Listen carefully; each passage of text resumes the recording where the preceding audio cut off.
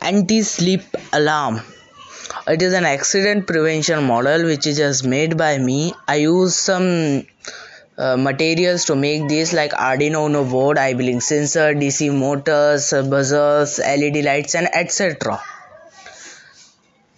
First of all, I get the program by ChatGPT, and after program on the Arduino Uno board, first of all I connect all that wires and make the whole circuit. After I make the design of the car and attach the circuit on that car, I give the Arduino board signal that when driver's eyes closed due to sleep, first of all buzzer will be start. After 5, 6 or 7 seconds, even driver's eyes are not open, so the motor of the car will be stopped. First of all, driver need to wear that goggle on her eyes after turn on the switch to activate the program. Now when driver's eyes closed due to sleep, first of all buzzer will be started.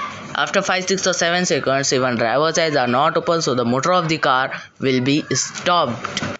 And also the parking lights turn on, and it can be prevented by the accident. If you want the program of that model and the circuit diagram which is given in that description, so check out the description. Thank you.